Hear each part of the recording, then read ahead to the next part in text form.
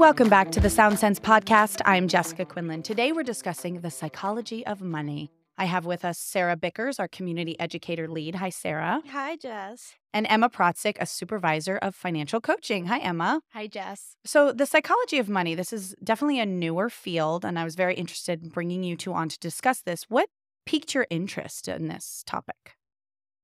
For me personally, working with financial coaching, we're really trying to figure out the best way to help individuals get to their financial goals. So it's a very personal side of things.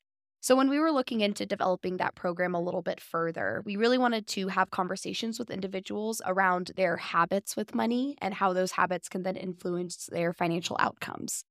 So kind of a little bit of passion project, I'd say, definitely for both Sarah and I diving into that. I was extremely fortunate. I was able to attend a certificate program through Creighton University. It is all about financial psychology and behavioral finance. So with that, lots of different research kind of going into the topic. And I am actually a certified financial behavior specialist now for going through that. So very fancy, yes, but very exciting and being able to apply that to what we're doing here at ENT as far as financial education. I love that. How about you, Sarah? Yeah, well, I've been intrigued by psychology for most of my life. The why behind human behavior has always really sparked my interest. And when I started working at it about 2 years ago, I saw the work that Emma was doing in financial psychology, and it encouraged me to explore that topic a lot more. And so, in some of my studies, one thing that has really stood out is that education alone isn't enough to really encourage people to make changes and keep that long-term change that they really want to see in their finances and their money management. And that research has shown that one thing that really does lead to that long-term change that we're looking for in the education we provide to our communities and in the work Emma does with financial coaching is studying the why behind our money decisions and looking at that financial psychology piece and coming up with plans to not only incorporate the education that they get about financial management into the work that they do, but incorporate that behavior change as well and looking at those pieces. I love that. So I think we've touched on this a bit, but what is the psychology of money? Diving a little deeper. Yeah, so again, it's definitely a newer field, kind of getting a little bit more traction here with financial advisors, financial coaches, or, just educators.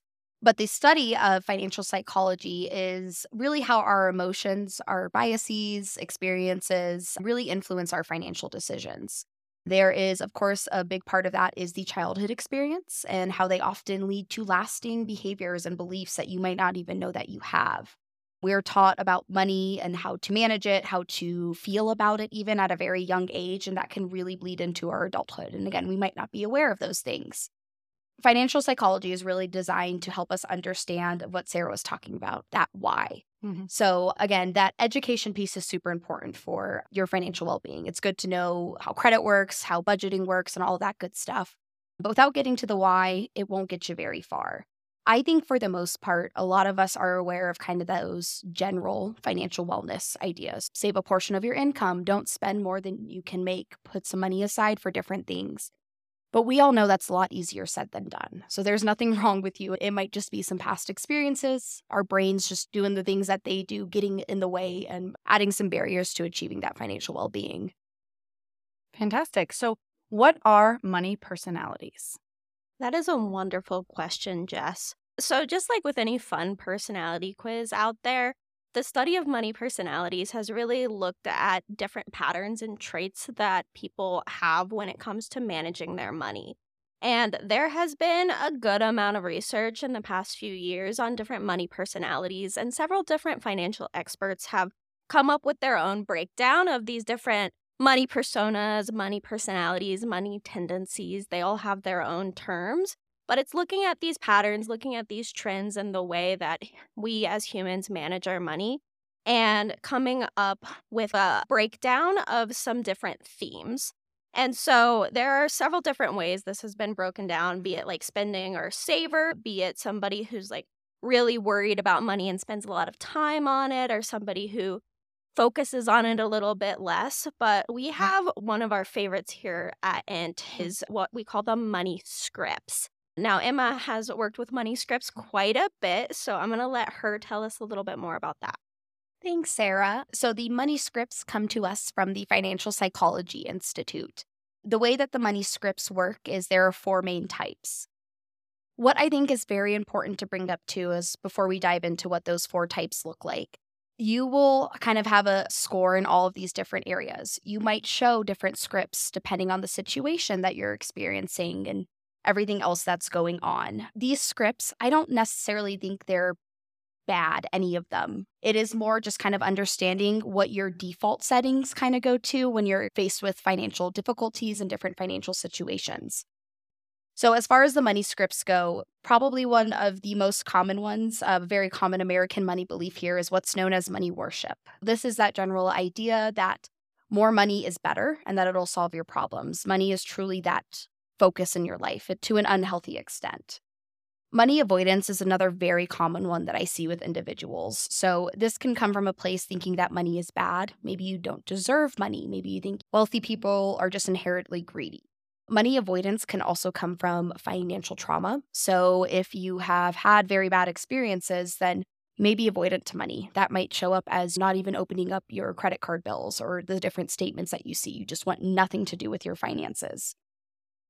Money status is the next money script up there, and this is kind of that typical keeping up with the Joneses, if you've ever heard that reference. So how much money you have determines how good you are as a person. This is where you think your self-worth is directly related to your net worth. And then vigilance is that 4th money script there. This is a really good script, but it can turn bad in some different ways. So money vigilance, you realize money is an important part of your life. You might be a little bit more frugal, want to save a little bit more. You also might have some secretive tendencies about money, but money vigilance, again, you're on top of your finances, you know where you stand, but be careful with that. You can sometimes become too frugal. You can become secretive around your money with that. You might avoid purchasing things you truly need because you want to make sure you're having that savings, and that's where everything's focused. Interesting. Awesome. So let's just do a quick round table between the 3 of us. Are you a spender or a saver? I'm a spender. I fully own that. I'm working on it. I'm working on being a saver, but I'm a spender for days. Thank you for sharing, Jess. Working in this field of finance, sometimes it's a little embarrassing to admit that I am also a spender.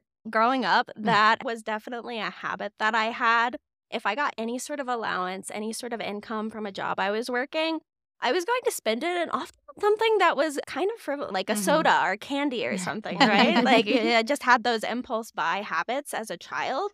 And the more work I did on recognizing my own habits and my own money personality led me to being able to make better decisions about my money, but still acknowledge that that is kind of the habit I'm going to default to. Mhm. It took a lot of self-reflection to be able to come up with a plan that was going to work for me.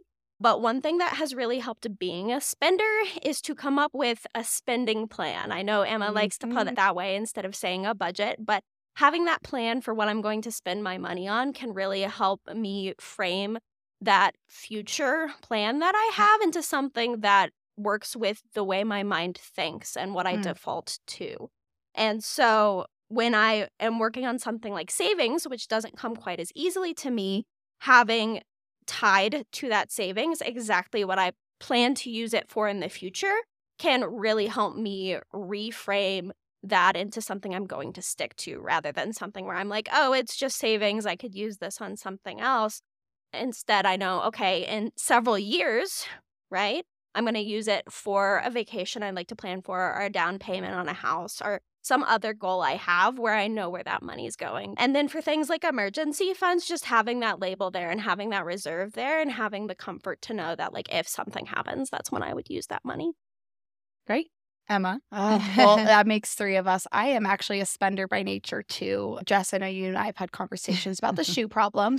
But Sarah is exactly right. She's kind of hitting home on what we want everyone to be able to do. We all have tendencies with money. We all have those default settings that'll just naturally come up. Mm-hmm. I have been able to take a step back and realize those impulses I have. When am I overspending? When do I want to reach for the credit card? Is it those good days? Is it those bad days?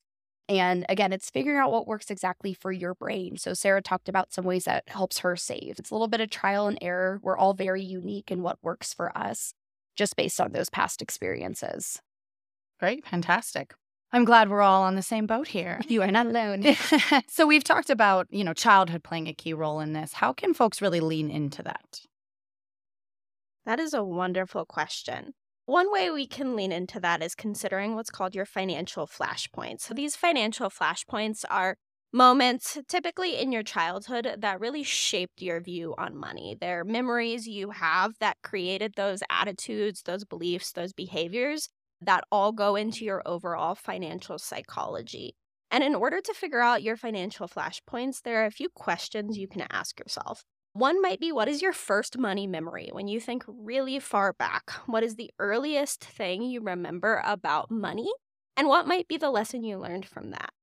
The next one is, what is the most stressful financial situation you have been in or seen somebody been in? Because especially in thinking about how childhood is playing a role, those role models that we have, especially when it comes to money, like our parents, our guardians, the people around us, can really shape the long-term attitudes and beliefs we have about money.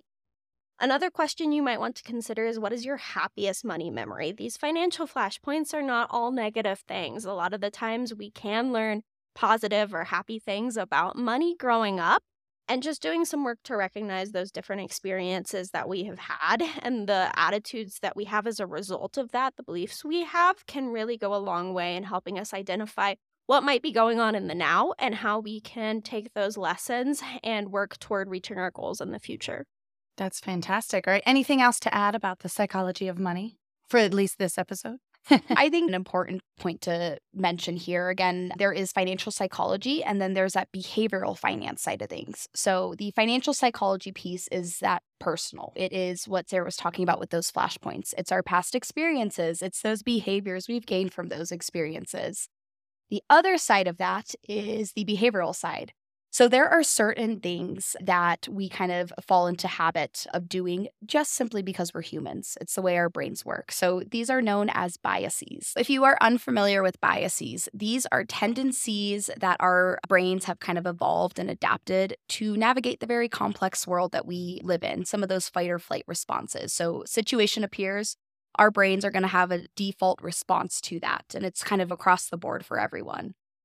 I love the way you put that, Emma. One thing that I have been reflecting on recently, just because I have a coworker who says this all the time, is especially with adults, our brains are full. There is a lot of information we're getting from all sorts of places. And when we're trying to navigate the world with all of this information, it can be really easy for our brains to create shortcuts and see patterns when either there might not be any, or we don't have enough information to create the real pattern. And that's what creates these cognitive biases in our brains.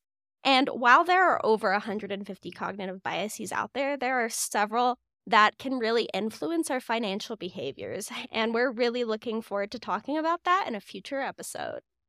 Awesome. I love it. Well, that brings us to the end of our show. Sarah, Emma, thanks so much for being here. It was great to have you. Thanks, Jess. Thank you. Thank you for listening to Sound Sense from End Credit Union. Be sure to follow our podcast as well as rate and review us. I'm Jessica Quinlan. I will see you next week, same time, same place.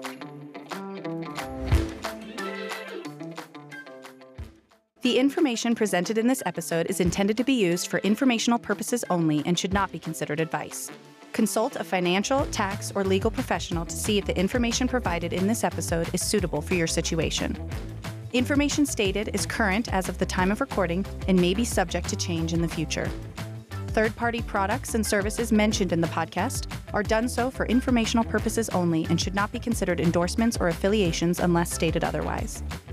Any opinions of guests or third parties on the podcast are strictly their own and do not represent End Credit Union. End Credit Union is insured by the NCUA and is an equal housing opportunity lender. Visit end.com for more information.